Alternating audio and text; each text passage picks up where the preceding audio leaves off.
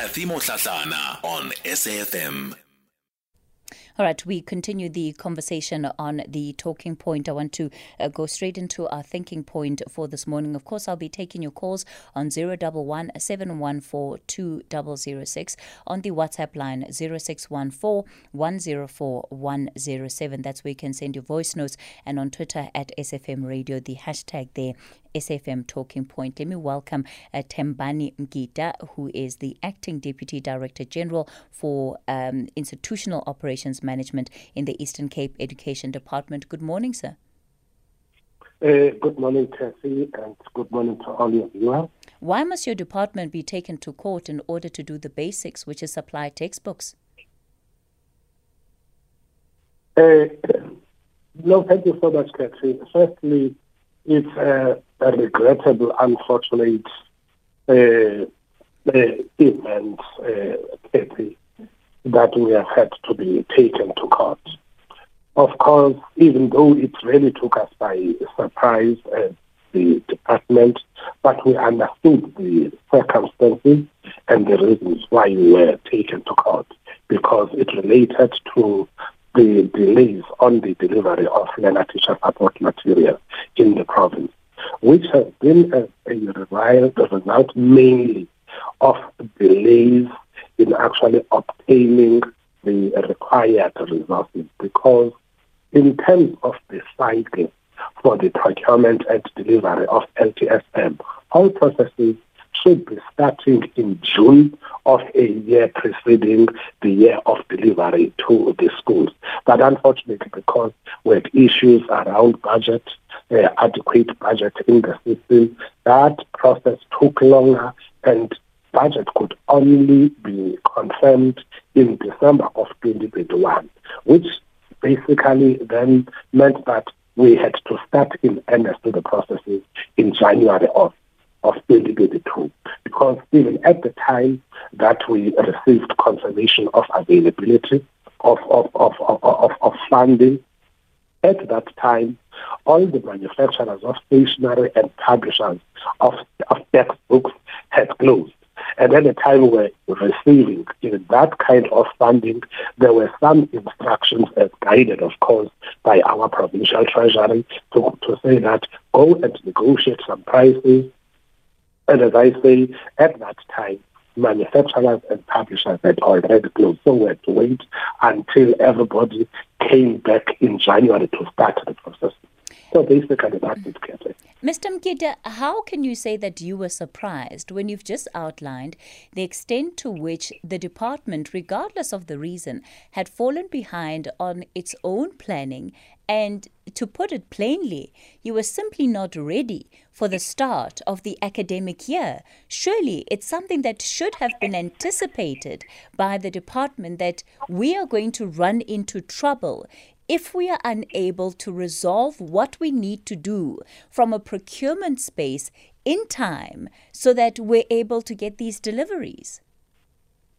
No, the surprise in the sense that, Kathy, firstly in January, when we got to realize that we were not going to make the time that we should in order for us to deliver by the time schools reopen in January, we sent out communication to all our stakeholders, and we communicated as widely as possible to say that there is this challenge, and the implications of this challenge are that by the time schools were going to be opening on the 19th of January, that we would not have delivered stationery to all the schools. The only material that would be available in schools was going to be workbooks, because workbooks were in schools, but also it was 92% of textbooks, because textbooks are not procured 100%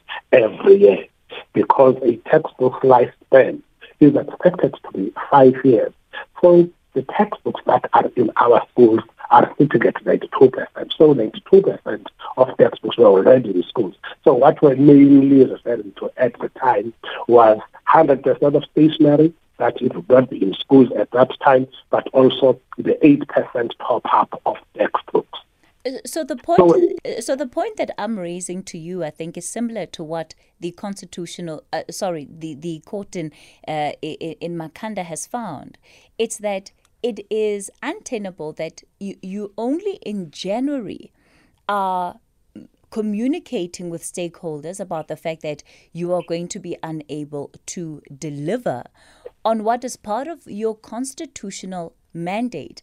And the court really took it seriously enough to also include as part of its order that you now have to report to the court by September the plans that you have in place about the procurement processes for whatever stationery, whatever textbooks that may be needed for the 2023 school year. And that indicates a lack of trust in the ability of the education department to be able to do what it needs to do on time. No, you are quite right, Kathy. In the circumstances, I think that the court is fair in actually saying that please come and demonstrate to us that this is not going to be a repeat occurrence for the academic year of 2023. And already we are putting all our plans to demonstrate that indeed this shall never actually happen again. And as I indicated earlier on, we are guided by a national LTFM sector plan which clearly stipulates what actions must be done at what time in order for all the departments to be ready come the opening of school in the new academic year. Mr. Mtyida, the Education Department is sitting with the highest share of the budget in the Eastern Cape. Your department alongside that of the Health Department. Interestingly enough, however, your department is also one of those that has been identified as bearing the greatest liquidity risk to the financial affairs of the province. You're currently sitting with an overdraft of about 1.4 billion rand. You have not exactly done well to ensure that even the money that you're being given, you're spending in the way in which needs to be spent and in a way that responds to the challenges that the province is facing. Kathy, notwithstanding the fact that I may not really want to get into details in terms of the financial management capacity of the department and the extent to which the department is indebted, as you are saying. But one of the realities is the fact that during 2020 and 2021, the department, and as a result of exactly what you are saying, that because we are actually carrying one of the largest budgets, but when all government departments were subjected to some budget cuts, we are exactly one of the departments that had actually suffered severely as a result of those cuts. And those cuts actually affected a number of areas of service delivery in the department.